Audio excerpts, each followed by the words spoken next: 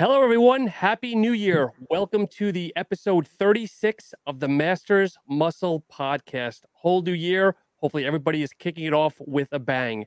Before we get into our guest of the evening, Vinny, give us a quick update of the Golden Bachelor. Some of us saw you on the show, but give us the highs and lows, my friend. It was great to travel with my family. We all had a great time. And, it was so surreal to, being behind the camera to see how the TV show was being all put together. And then even you guys didn't see this, but like Gary was walking down the aisle, got to the altar, and they said cut. And he had to walk back down and then do it all over again. What? So we saw things like that. And God. yeah, it was pretty cool. Gary's family is amazing. His daughters and son-in-laws were just great people. And thank God my family and his family got along really well. So that's great. That's great. Yeah, it was really good. Really good. Are they Italian too, Vinny, or? No, I don't. They have a mix of different stuff. I don't know. They're not Italian. Right. They're not Italian. Okay. So who's our guest of the evening, Vinny? Scott Appelbaum. Scott and I know, Scott, how long we go back? Like 99, 98? Yeah. Quite a while. Yeah. Quite a while. And Scott, I know that you started your bodybuilding career back in '87, coming in second in the Staten Island. Yeah. And Scott and I met through the Apex Nutrition program, NASM. Yeah. And I was just getting my feet wet, getting involved with personal training on a little different level with nutrition. And I got hired to run the nutrition program for Gold's Gym in Stamford, Connecticut. And I remember getting certified through them and with Lenny Parasino, Scott. And yes, Lenny. Wow. Yeah, long time ago.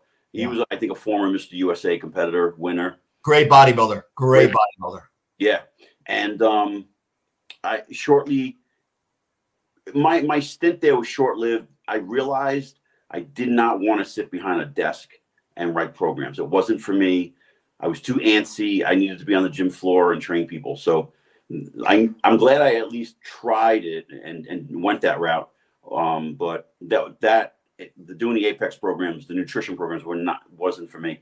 And Scott and I have developed a relationship over the years where it's a mutual respect for what basically he knows. Because whenever I think about like, hey, I want to learn something new or pick somebody's brain, Scott's probably one of the top 3 people that I go to. And Scott, so a lot of people don't know this, when I made my comeback, I was lost. I was coming back from having 14 anchors throughout both my shoulders. And I hadn't trained in like really 3 years. It was really difficult for me to get back on track. And Scott basically paved the way for me and just put me on a nice plan. And it was funny because we butt heads a little bit in the beginning because I wasn't the guy to follow an app or anything. And he had me follow what was the name of it? The nutrition app that you .fit, which was where Apex kind of evolved to, being web-based. Yeah, and I'm not a guy who counts calories or anything. And this is all like, I don't want to do this. Just give me a diet. Just tell me to eat a potato. I didn't care. And so it was a rough road in 18 or so. I took dead last in the Masters Baltimore Pro. And then, but what we talked about evolved and we'll talk about it through the podcast. So Scott, thank you so much for coming. And thanks for having me. Oh, you're welcome.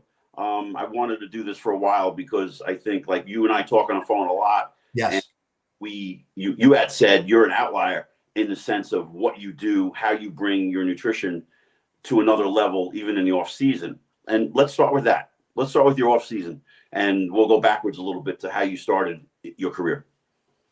Well, I feel, especially being in an advanced age as we are, is that you do not let your body get too heavy. Why? And one of the reasons that I've thought about is that the elasticity of an older person's skin is not like a younger person's skin. And if we're going to be on stage again, which, I knew I would be, you got to keep it tight. You know what I mean? And not letting yourself, and it's really a fallacy. You know, everybody goes, oh, I'm bulking up. And because if you want to talk science, you don't need that many calories above your maintenance to build muscle. But people say they think they do, and it gives them an excuse to overeat, you know? Absolutely. Because like at the end, like when you look at your physique off season and you look at your physique, say a week out from a contest, size wise, there's really not much difference except if you let yourself go too much and where you collect your body fat. Yeah. So for most men, it's usually around the stomach. And I've noticed that as I've gotten older, I had the skin issue too. When we first started talking a couple of years ago, around my belly button, I was like, where'd this come from? And then as I've stayed kind of leaner in my off seasons now, that has diminished quite a bit. So I'm firsthand, I understand what you're talking about. You can think about it as a rubber band, you know, a brand new rubber band. It snaps right back, but keep pulling that rubber band, opening and closing. It starts to get loose, right? Yeah. That's exactly what happens with skin. Yeah. And you know, it's funny because, you know, I first saw you earlier in the year at the Triumph in Florida, and you nailed your condition. And I was like, wow, I don't know if you could get any better. And then when you showed up in the universe in Teaneck, you brought another level of conditioning. You're right. You're right. Yeah, I did. Yeah. I was so amped up knowing what you look like at the NPC Triumph in Florida. And then you show up at the universe and I was like, holy shit, how did you freaking pull that off? And what did you do to improve an already, I would say, like very peaked, perfect condition? Well, you know what? That's why a warm-up show, if you will, is important, especially when you don't compete like every single year. Because I hadn't competed since 2018, you know. And you know, one of the things that I didn't do, and I took it for granted, and you and I talked about it, is first, I know how to pose, but I didn't practice my posing. And from the day after the Triumph, I posed every single day in the posing room after my workout for at least 30 minutes, you know? And I looked at the pictures, I analyzed myself from the Triumph, and I said, yeah, I was in really great condition, but you know what? I think I was a little bit over dieted. Okay. So I was able to increase my calories slightly, pull back my cardio, and it actually helped my condition. And I actually was fuller. So that's why I feel doing a show like a warm-up show, which is what I did. I was able to take those little things, make those little changes, which had a predominantly great effect on the way I look, you know? Yeah, because what happens a lot of times when people are in shape like that and they go into another show 3 or 4 weeks later, they forget they're already in shape and they diet even harder. Where you analyze it and realize I need to eat a little bit more and just fill the physique out a little bit. And honestly, there was parts of my body that got leaner from that, you know, because what it takes to get you somewhere is not necessarily what it takes to keep you there. Oh, absolutely. So did you increase your carbohydrate intake or protein intake or both? A little bit of both. Yeah. So what was your thought process in saying, okay, all right, you said you were flat, which I didn't think you were flat in the NPC. Well, you know what? One of the things I took from you, what kept me full, is you made a suggestion again, and I learned from everybody as well. He said, try, because you're competing in 4 divisions, Scott, and you know, if they keep you up on stage, you're going to flatten out a little bit. Dates. So I bought a shitload of the whole dates. The mental dates. Yeah, those worked perfect because I don't like to eat anything that's going to fill my stomach up. These did not, because they're very small, but they basically just filled me back out, and literally like that, because I would go from one class to another. You know what I mean? Yeah. And you know, from posing, you tend to get a little bit flat, and it did not happen at the universe. You know, it's kept getting. But between both shows, the weeks wise, did you add the measurable dates in your diet? No. My post-workout meal increased, and the meal after that, I increased my carbohydrates and slightly my protein. That's what I did, and I cut back my cardio by 10 minutes per session. Okay. Wow. Okay. So Scott, you mentioned you hadn't competed since 18. What made you come back? The universe. I was going to be 60, and I wanted my pro card. Okay. Because in 18, I competed here in Florida and won the Prestige Cup, Masters. That's when they had a Masters overall back then, and I won the Open. And then the following week, I went up to New Jersey and competed in the Muscle Beach Jason show and won the Masters there. Won Classic. I won everything overall for bodybuilding Classic and Masters overall and Classic. Jeez, okay. And my wife said, "Well, Scott, you just won 2 overall titles. You won the Masters, you won the Open, you won the Classic, and both. What else is there to prove?" And at the back of my head, I'm like, I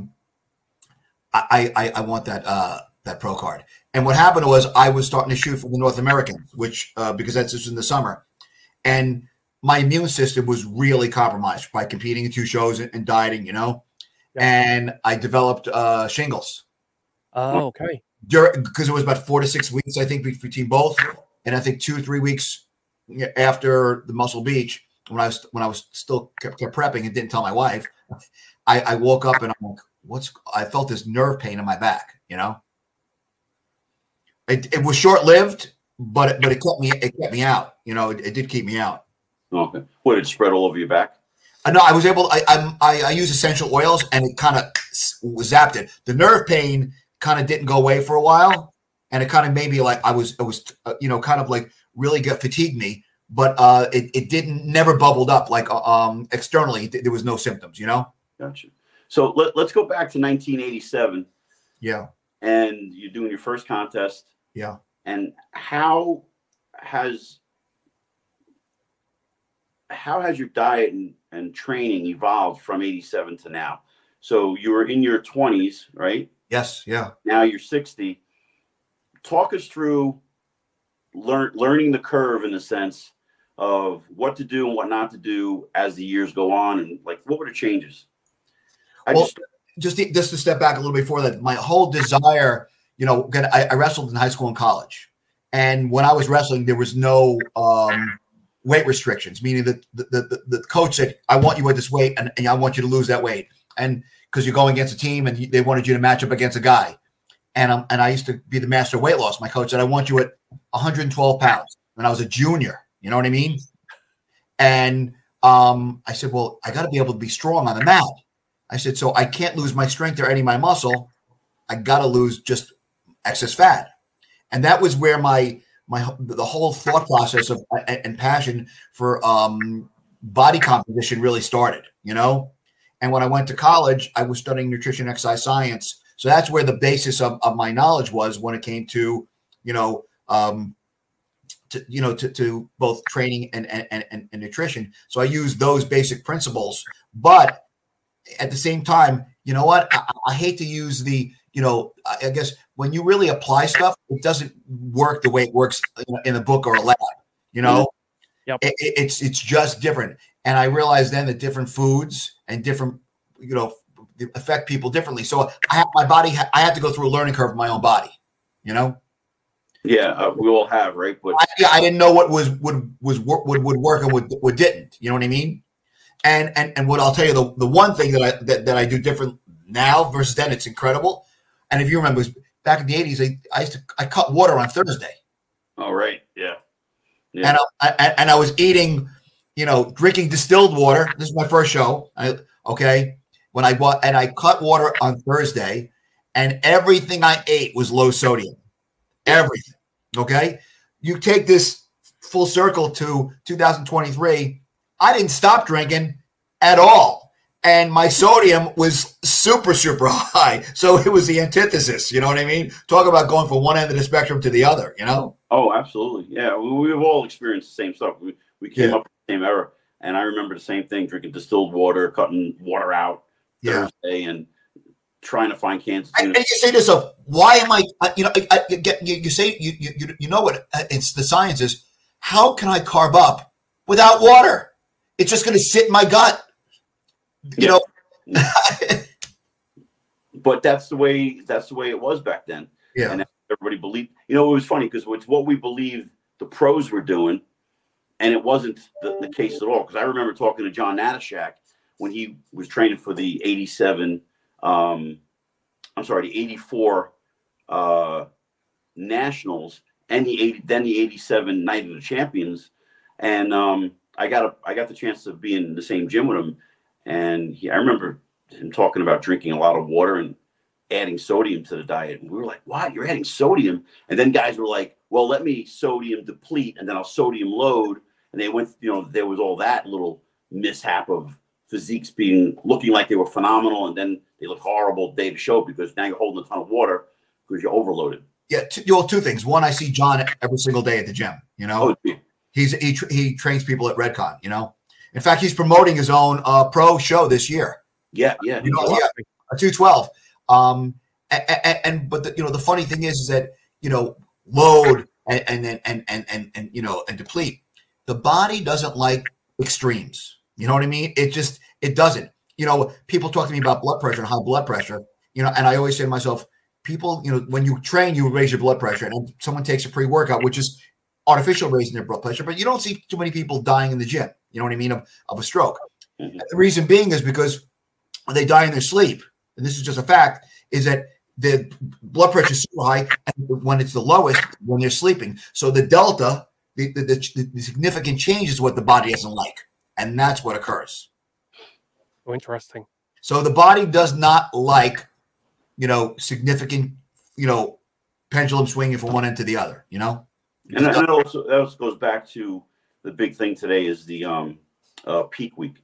And I try to explain to a lot of competitors that being in shape is the goal before the contest, 2-3 weeks out, and coasting in. Yes. And not manipulating anything. So that way there's no setbacks and holding water or over carbing. As long as you're just on a nice steady pace, trying to be 10% better usually backfires, looking 30% worse. And I see people doing that all the time. I tell my competitors, you're going to go backstage and you're going to see people doing some wacky things. They're going to be eating foods that were never on their diet for the last 12 weeks. Yeah. And they're adding it in, and you're going to just bring your meal, and you're going to have your dates in between each, category, and we're gonna figure all that out as the time goes on, because you never know when the show is going to start, and you're trying to time everything. Yes. And then some of my competitors will be like, "Am I doing something wrong?" I'm like, "No, you're not doing anything wrong. You look amazing. Let's just stay on track and stay calm." I think that's another thing, like that we've learned. And you are very calm. I'm very calm behind stage, and you see too many people get wound up and get all nervous and like, what is that guy doing? What's that girl doing? Cortisol is rising. It's rising. Yep. Yeah, it's a big thing. So it's funny, talk about behind stage. I see, and Vinny, you've seen it hundreds of times. They'll put a rice cake with peanut butter. Like, I never understood that, because the peanut butter is going to slow the absorption of that carbohydrate. So why are you putting the fat in there? It makes no sense. Makes no sense. Everybody's doing it. No. And then you see people swallowing gummy bears and Skittles and glasses of wine. And yes, a lot of people even drink Jack Daniels backstage for the vascularity. I'm like, if you didn't eat enough you didn't do your homework, you're not going to have vascularity now. Yeah. And it's just like excuses just to I don't know. It just makes no sense to me. Yeah. No, I agree with you 100%. You haven't eaten this food for 16 weeks, and now you're introducing it? Come on. Yeah, makes no sense. Scott, do you even have an off season? I was looking at your pictures. Do you even have an off season? I stay in good shape because I like to feel and look good. Plus, at an age of 60, the other part of what I really am involved in is really wellness and staying healthy. You know what I mean? Yep. It's like when people come to me and they want to change their body or they want to compete, I give them what they want, but I actually get them what they need. Meaning, what is the right foods to eat within the foods you're eating? You know what I mean? Like, example, I make everybody eat organic rice. Why? Well, rice is grown in paddies, and there's usually a lot of runoffs from streams and rivers, which have a lot of toxins and heavy metals in there. So if you're going to have rice and you're going to have it every single day, make sure it's organic. Absolutely. Blueberries. Okay. Any berry needs to be organic, because the amount of herbicides and pesticides that are sprayed on berries it's unbelievable. And if you're going to eat them every day, it should be organic, you know, just for health purposes, you know. So you a grass-fed person too then, going that route? Grass-fed beef, grass-fed, grass-finished. Absolutely. Yeah, I get all my food from Trader Joe's. Make sure everything's all organic. Yeah. Grass-fed. Yeah. And what I think I tell people, I said, listen, I'm going to help you navigate the food industry maze, because, you know, marketing sometimes confuses people, you know? So with that being said, talk us through pasteurized, organic. Like, there's so many words that are thrown out there. Like eggs, for example. Pasture-raised eggs are what we should eat. Why? Because the chickens were made to what? Graze in a pasture. And any pasture-raised egg, and quite honestly, I get my eggs from a woman on a farm. And I get my eggs every single week from her, which is lucky. You know, I see the hens roaming around, you know. But pasture-raised eggs are, the chickens are foraging around, eating worms and grass and whatever is around there, you know, versus the people, they market vegetarian fed. Well, if it's eating a little small bug or lizard, it's not being vegetarian fed, and that's what it should eat, number one. Cage free doesn't mean any, it's a marketing term. So is free range. They're still kept in a coop. The only time a chicken is indoors is at night so that the vultures don't get them. You know what I mean? That's it. So pasteurized is the way to go. Pasture raised. Pasture raised. Yes. And it's funny, when I pick up my eggs, they sit on my counter. There's no need for them to be refrigerated. Everybody goes, why? I go, well, when the hen lays the egg, it just sits out. It sits outside, right? It doesn't go bad. And they're like, yeah, you're right. You're right. Never thought of that. Well, Scott, I had read, Scott, and confirm or deny that, yes, leave them out, but the minute you wash them, you're taking off whatever protective membrane, then you stick them in. That's true. Yes. Yeah.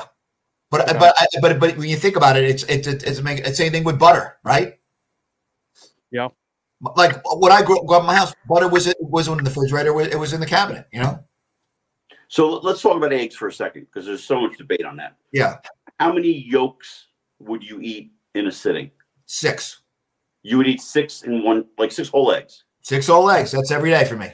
And when you do that, are you eating a carbohydrate with it? Right now, I am. Because again, it all gets back to the goal. My goal now is I'm maintaining, so I'm not looking to lose body fat. You know what I mean? Mm-hmm.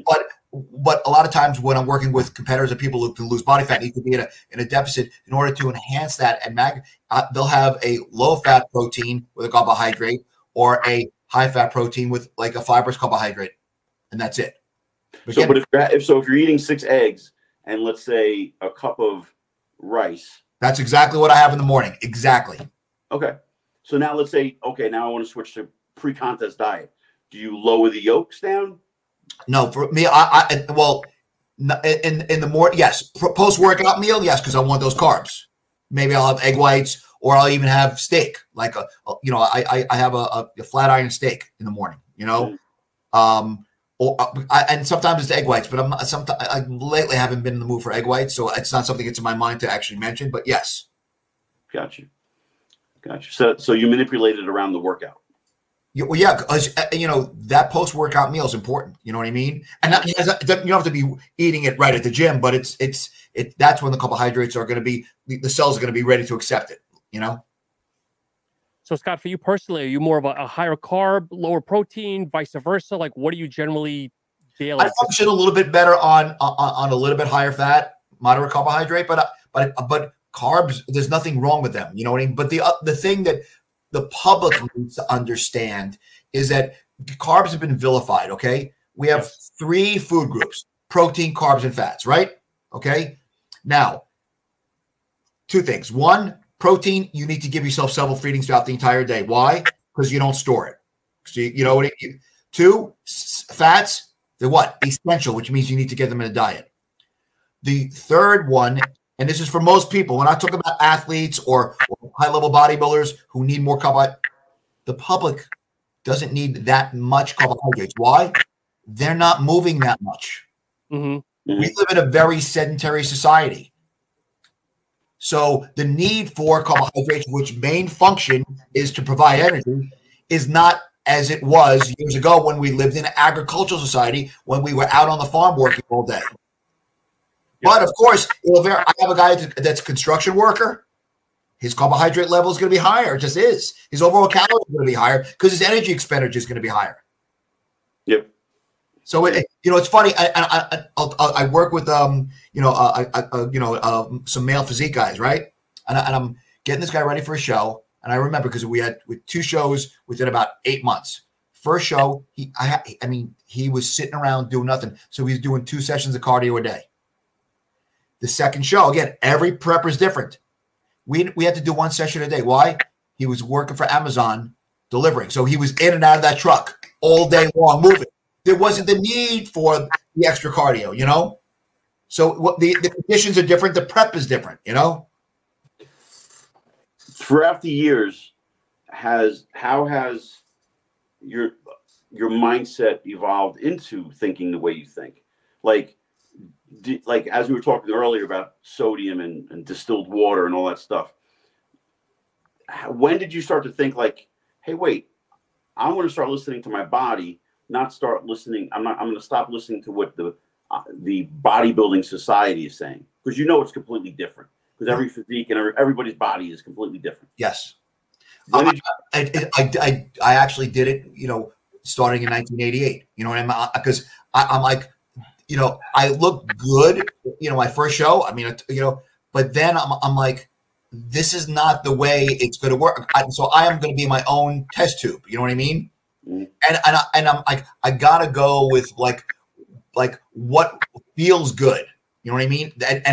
I'm a very analytical person. So if how when I'm eating something, how is it going to affect the way I look? How is it going to affect my energy level? And again, there are certain people who could eat a sweet potato and they get a massive rise in blood sugar, but then when they eat rice, nothing, and vice versa. So we are all totally individuals, and so but people don't like. You have to I'm very analytical.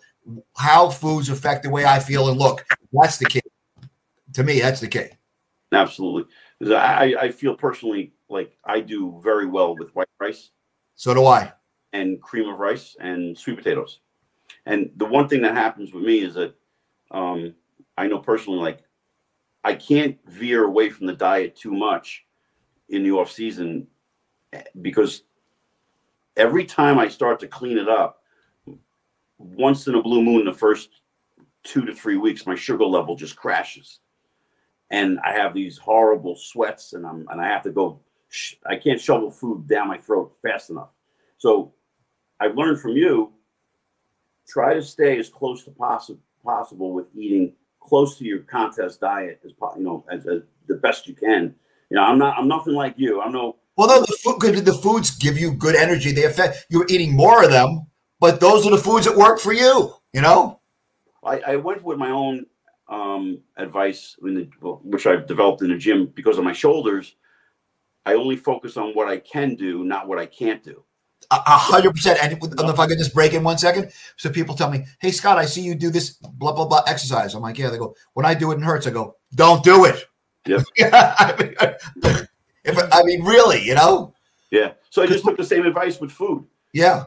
Yeah. I just eat a lot more of it in the off season. And I know how to get in shape. I know how long it takes. And it also probably makes you feel good. You feel good.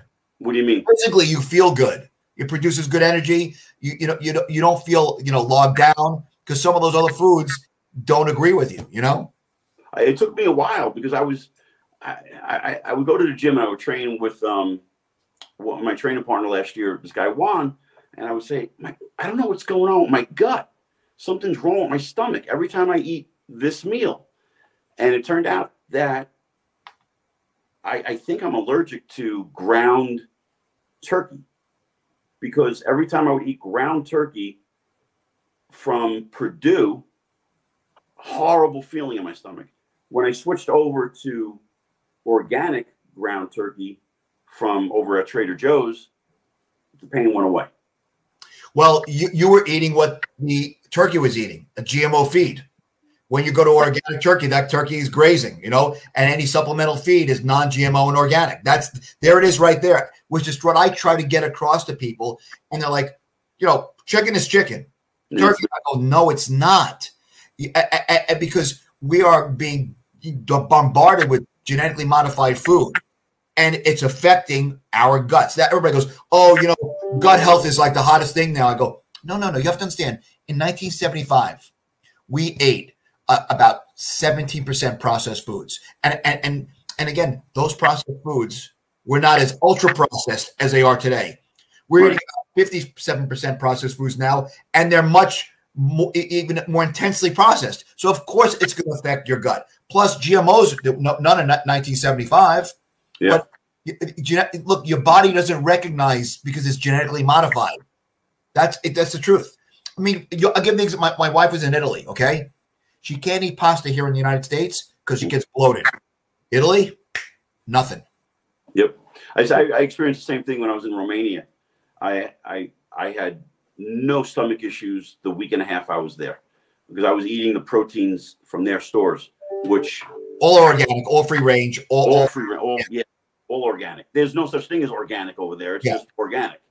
So I experienced that. Like, wow, the amount of additives are like minute compared to what is put in our food here. And I agree with you. You know, it's funny, and this is nothing really to be political, but there are people that live here in the United States who have traveled overseas, and they are now thinking about leaving the country, and a country that they loved, because in some of these other countries, the border is closed, and the food's better. Yeah. It's not for any other reason than that. That's really not political. It's just you feel your life is better. That's all, you know? Yeah, food is way better overseas by a long shot.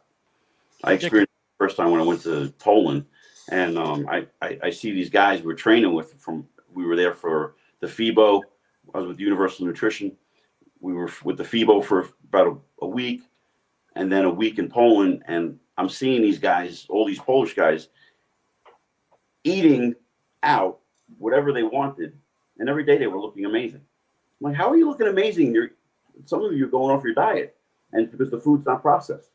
You know, it's funny, talk about Poland. You know, Kevin Levrone, his supplement company is based out of there. That's where the headquarters are. And he talked about possibly that would be a place he would relocate because their borders are closed. You can't get in there unless it's legally they screen you. You know what I mean? And the crime is literally in the basement. Yeah, I know. It's an interesting country. Yeah. Yeah, I spoke to somebody from Greenland the other day on the podcast. He said there's no fast food joints in Greenland. You can't go to McDonald's, Burger King, nothing in Greenland. Mm-hmm. That's interesting. Yeah. But it's mindless, Scott, what you said. You wouldn't think that what you're ingesting is what the animal ingested originally. Of course.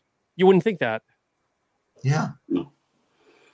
So, Scott, with your training now, being 60, do you gravitate on? Because I know for me right now, like I'm down to I know I have 4 back exercises that work for me. I feel it. It's tangible. I get a pump. It feels amazing. And then there's a shitload of other exercises I don't even do anymore because I get nothing out of it. Mm-hmm. Are you at that point? Because I'm a little younger than you, but. Yes, you know, I can still do anything that I want to do. You know, when I was in my 20s, you know, the only thing is it just takes me a little longer to get there, meaning I have to, where I used to be able to jump on something right away. Now I just got to warm up. I have, knock wood, no injuries whatsoever. And as you know, and I have to thank NASM for that and my exercise, you know, science background, because, you know, I looked at it, you know, as, okay, where a muscle inserts, where it attaches, what's fiber direction and what it does. And then you're adding, you know, resistance to that muscle's motion. You know, too many times you see in the gym that people think they're working a body part, but they're not. And they're going against the laws of the joint, you know, and I haven't done that. Maybe when I first started, when I was in my 20s, but I don't, you know, and that's why I've been able to live pretty injury free, knock wood, you know. Give us an example of what you would see done wrong. Bench press. Explain. Good. Okay. bench press is really not an exercise. It's really, I see it more as a sport. If the goal is to really work the pectoral, okay? I'll get a perfect example I'll give you is that, most people that actually gravitate towards a bench press before gyms were popular for people who look into alter body composition, put on muscle, were powerlifters. But those powerlifters had very short arms, very thick rib cages. So when they came down with the bar to the chest, they were at 90 degrees. Most people that go into the gym are not built like that, but they go bench press anyway. The other thing is the chest was put on your body so you can what's called do shoulder horizontal adduction, which is to make this arm to the center of your body, either with the shoulder joint or with the elbow and the shoulder joint. So you're adding to the center, shoulder adduction, right? So you lay down on a bench press, and now if I put oil on your hands, if you took the bar off, came down, as you come up, what would happen? Will your arms come in? No, they would go out. They would slide out. So you're not really adducting. Right. So a dumbbell, to me, is the best form of equipment to use. And why? Because you can dictate the path of the motion as well. You can move the angle slightly based on your anatomical structure. With a bar, it's your closed chain exercise, And it locks you in too much. Yes. Yeah. And you also want to make sure you're not coming really past 90 degrees on that press. Why? Because now that the tension is taken off the pack and now put onto the shoulder joint.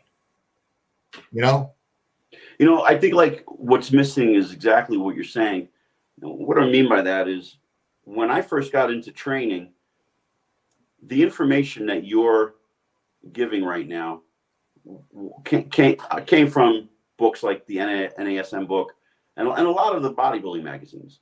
And we had to learn from real knowledge, like real actual training, how the body worked according to the movement of what it was made for, right? Now you got all these influencers, and I think that's where everything goes downhill. They're just creating exercises, botching them all up. They don't know what they're doing, and it's creating havoc in the gym. People are getting hurt, and they're making a mishmash of what used to be great and just making it look like junk. That's what I call it, junk in the gym. No, I cannot agree more. I was talking to a female who I just got as a client, and she was talking to me about working her glutes and how she was working with a trainer and he had her doing hip thrusts, which I have a big problem with. Okay. I have a huge problem with it. But if, Brett Contreras is the glute, the glute king, and she's like, I said, did your lower back hurt you? She goes, yeah. I go, well, yeah, your lumbar spine is going to take a lot of abuse. I said, plus the amount of pressure that's on your pelvis.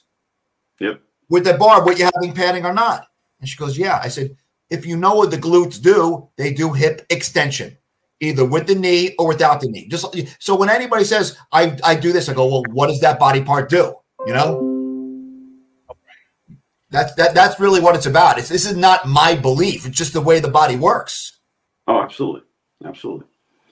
Yeah, and it's like Vinny said, I think people are overcomplicating it now. Bend 30 degrees this way, use this machine to do this, and it's just out of control now, I think. Look, what do you do for your biceps, Scott? You have a peak on your what do you do for your peaks? I do curls. It's called elbow flexion, okay? That's it. Elbow flexion.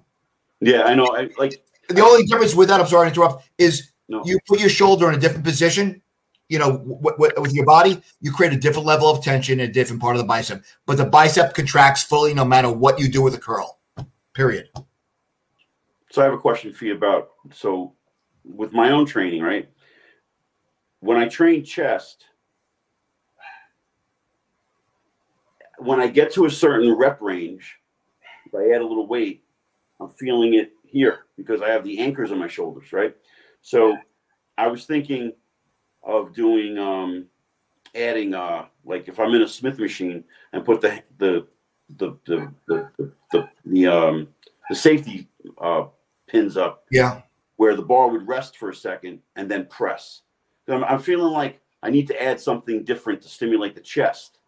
Okay. Well, given you said when you go heavy, even though your chest can handle it, you feel it the pins, right? But my heavy is like 135 pounds. So that's fine. So instead of that, why don't you do a fly movement first, like a pec deck or a cable first, pre-exhaust the chest, so that 135 or whatever you're going to use is going to feel that much heavier, and then you only feel in the chest. You won't feel it where the screws are. I do. That's exactly what I do. Okay, great.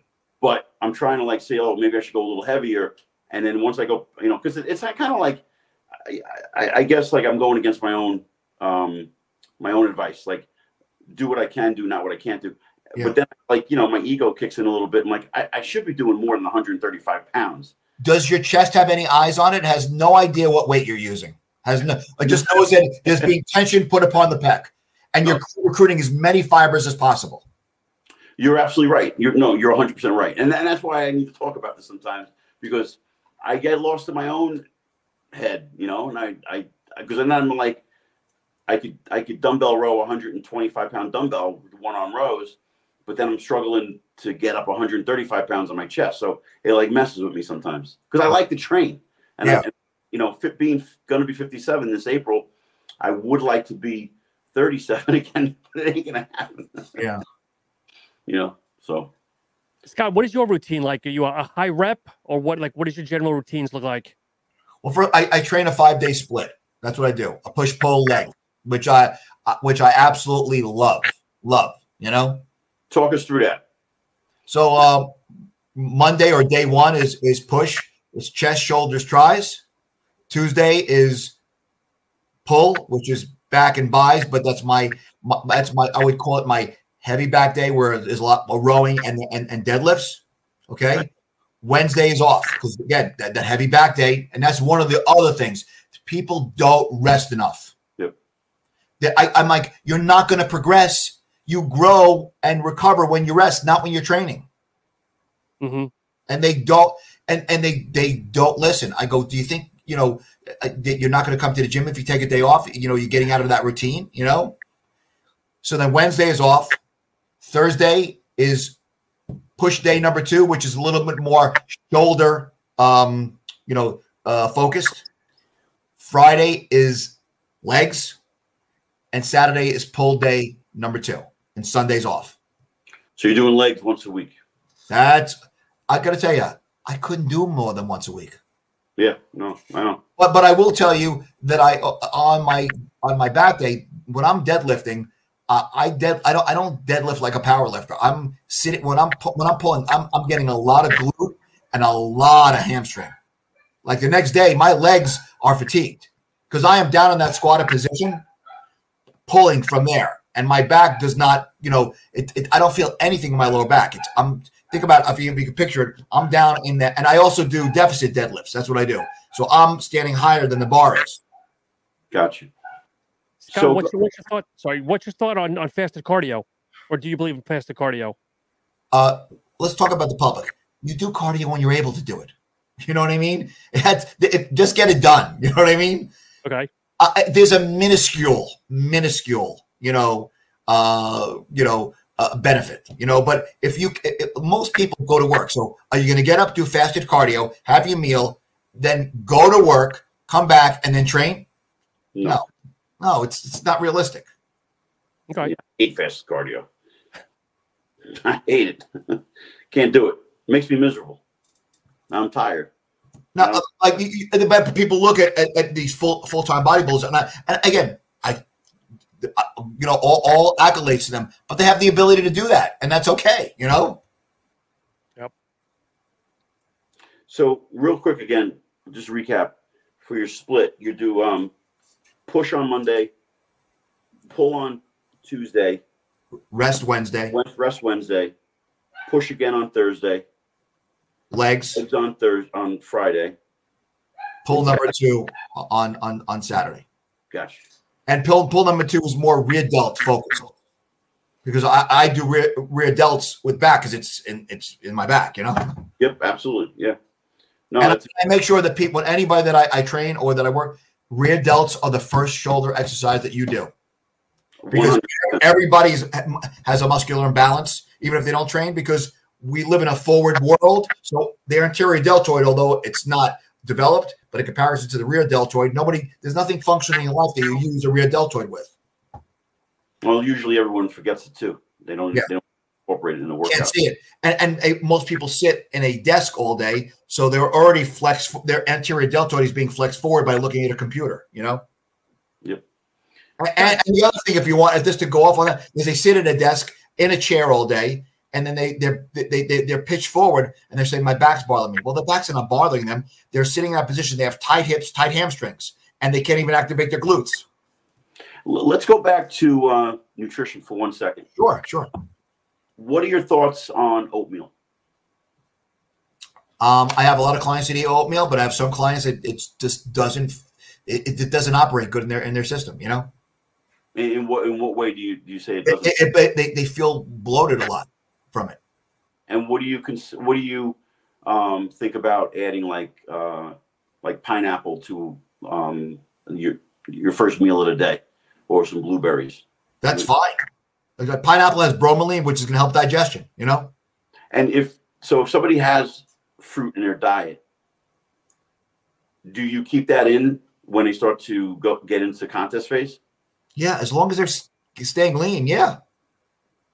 Yeah. No, because it's really difficult talking to a lot of people. They think like fruit is really bad for you when you start training for a contest, and what they think that needs to be removed. But also when you're having it, you know, you're not going to have a bunch of pineapple or watermelon before you go to bed. That's not going to happen. You know what I mean? Oh, I know that, but there's a lot of people who have different views today, and it's difficult to talk to people who have been in this for a year or two, and they believe that their way is the only way. And like, hey, look, I've been doing this for 40 years, and I wouldn't do what you're doing. Yeah. Well, why are you being so stubborn? And they're like, why are you being so stubborn? And I'm like, I gotta walk away. Yeah. Scott, in today's society, everybody wants it here and now. Okay. If someone is to start a diet program, a training program, what do you generally recommend the longevity before they make that change? I'm not sure if I follow your question specifically. So do you put somebody on a program, let's say for 60 days, 90 days before you make a tweak to it? Or like no. As the body changes and adapts, the prescription has to change. Absolutely. Okay. You follow me? Yep. So when I work with people, I just don't do the quote unquote diet. There are 4 pillars: food, cardio, supplementation, resistance training. And I individualize those 4 and then manipulate them over time. One doesn't work without the other, you know? Yep. What is a staple in your diet for, I'll say, over-the-counter supplementation? Your fish oils, what do you generally use yourself? Okay. What everybody's core, because again, everybody's disposable income is different.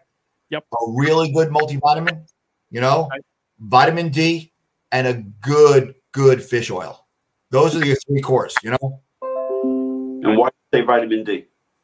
Because it has to do with immune and as well as proper hormone function. And we all don't have enough in our bodies. When I take a look at people's blood work, they go, I'm in the normal range. It's between 30 and 100. I'm 32. I go, no, not in my world. Because when we talk about ranges with blood work, I want you in the optimal range, not in the normal range. Because on the bell curve, what do you want to get, a 62 on the exam, or you want a 98, you know? And what about vitamin C? If there's a lack of it, I mean, again, I don't know if people are really lacking it. I think it's a great antioxidant. I think it's a good immune booster as well.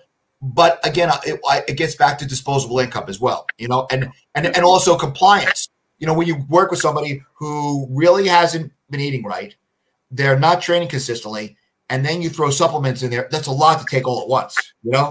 Yeah. So you got to think about compliance, you know? And Vinny, we're in this world, so we'll do whatever it takes and continue to do it. This is so new to a lot of people, you know? Yeah, oh, absolutely.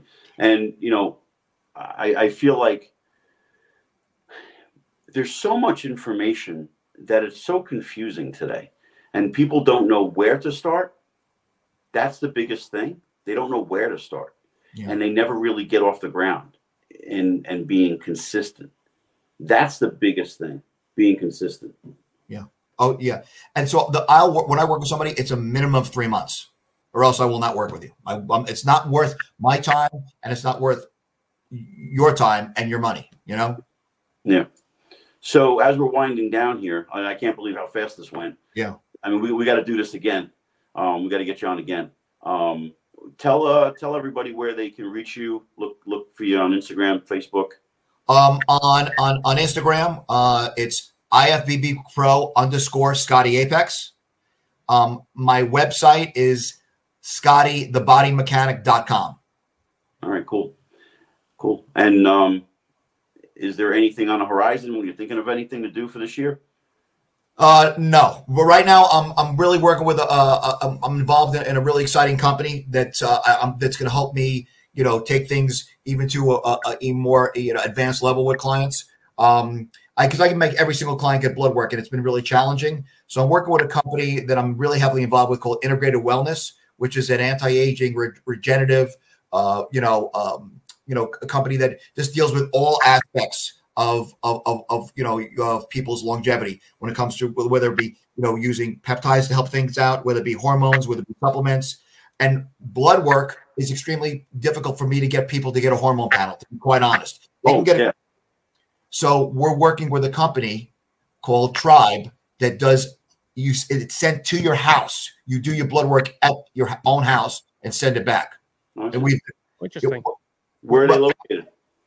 I'm not sure where they're located, but we send the kit right out to you, and you put it right on your arm, and you press a button with which is a little bit of a needle. The test tube's connected to it. Really? Yes. Wow, that's pretty cool. And the other thing is, you know, we're working on what continuous glucose monitors are, right? Sure. Yeah. But it's only really available. It measures your blood sugar literally all day long from what's, you know, from it's an apparatus that's on your arm, and it communicates with your phone. And I'm able to, as a trainer, be able to have a dashboard to monitor your blood sugar. So I can tell what foods are actually causing a rise in blood sugar. But contiguous glucose monitors are really only available to the diabetic population. Mm-hmm. You know, but now there's a company that we're negotiating with to actually work with the active population, because the crux of a lot of people's problems is blood sugar. Yeah. Really, really is. And until they can understand how foods are affecting their blood sugar, and even lack of sleep, stress affects blood sugar. Yeah. You know, when I talk about there are 4 pillars: food, cardio, supplementation, resistance training. There's 3 other things that are really important for overall wellness: sleep, for recovery, stress, and then human interaction. Mm-hmm. Those 3 nobody really talks about, but they're important. So how does human interaction take place? I mean, think about what happened when they shut the country down. People were isolated. You know, they became depressed and withdrawn. And you know, it's when people interact, you know, like we are right now, or specifically more in person, it releases chemicals in the brain that give you an overall feeling of wellness. Your mood is elevated. You're happier, you know? Right. We are social people. We're made to interact. But what the problem is now is, given technology, we're interacting less and less. Right. And it's a problem, but nobody's really identifying it. But it's a problem that's affecting other things in people's lives, their wellness. Interesting. So, Scott, the blood panel that you were mentioning, is that available now, or it's coming to the market? Yes. Yeah. If someone contacts me, I can put, you know, we have people from Integrated Nails will call you and set you up on it. Yep. It'll be set right to your house. Excellent. Cool. Yeah, anything else? You got a lot of things in the hopper here. Anything else?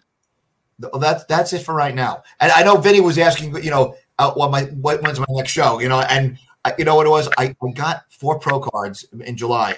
My goal was to turn pro. I don't know if I don't know if I have like that deep desire to compete as a pro. You know what I mean?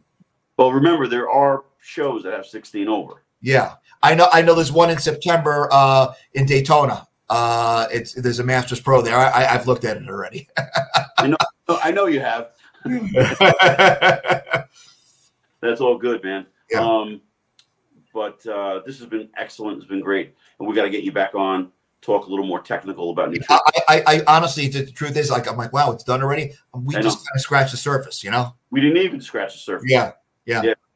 So thank you so much for coming on. We'll have you on again. And thank you. This is great. Vinny, good to see you as usual. Sean, it was really a nice pleasure to meet you. Definitely. I know Eric's probably watching this now. If not, he's going to watch in the morning here. Yeah. But Scott, it's been a pleasure. Continued success to you. As Vinny said, we'll get you back on and maybe we can get like a Q&A ahead of the time. Sure. Everybody listening and watching, make sure you tune in every Wednesday at 7 p.m. Make sure you like, comment, and subscribe. Have a great rest of the week. Thank you so much. Good night, guys. Good night.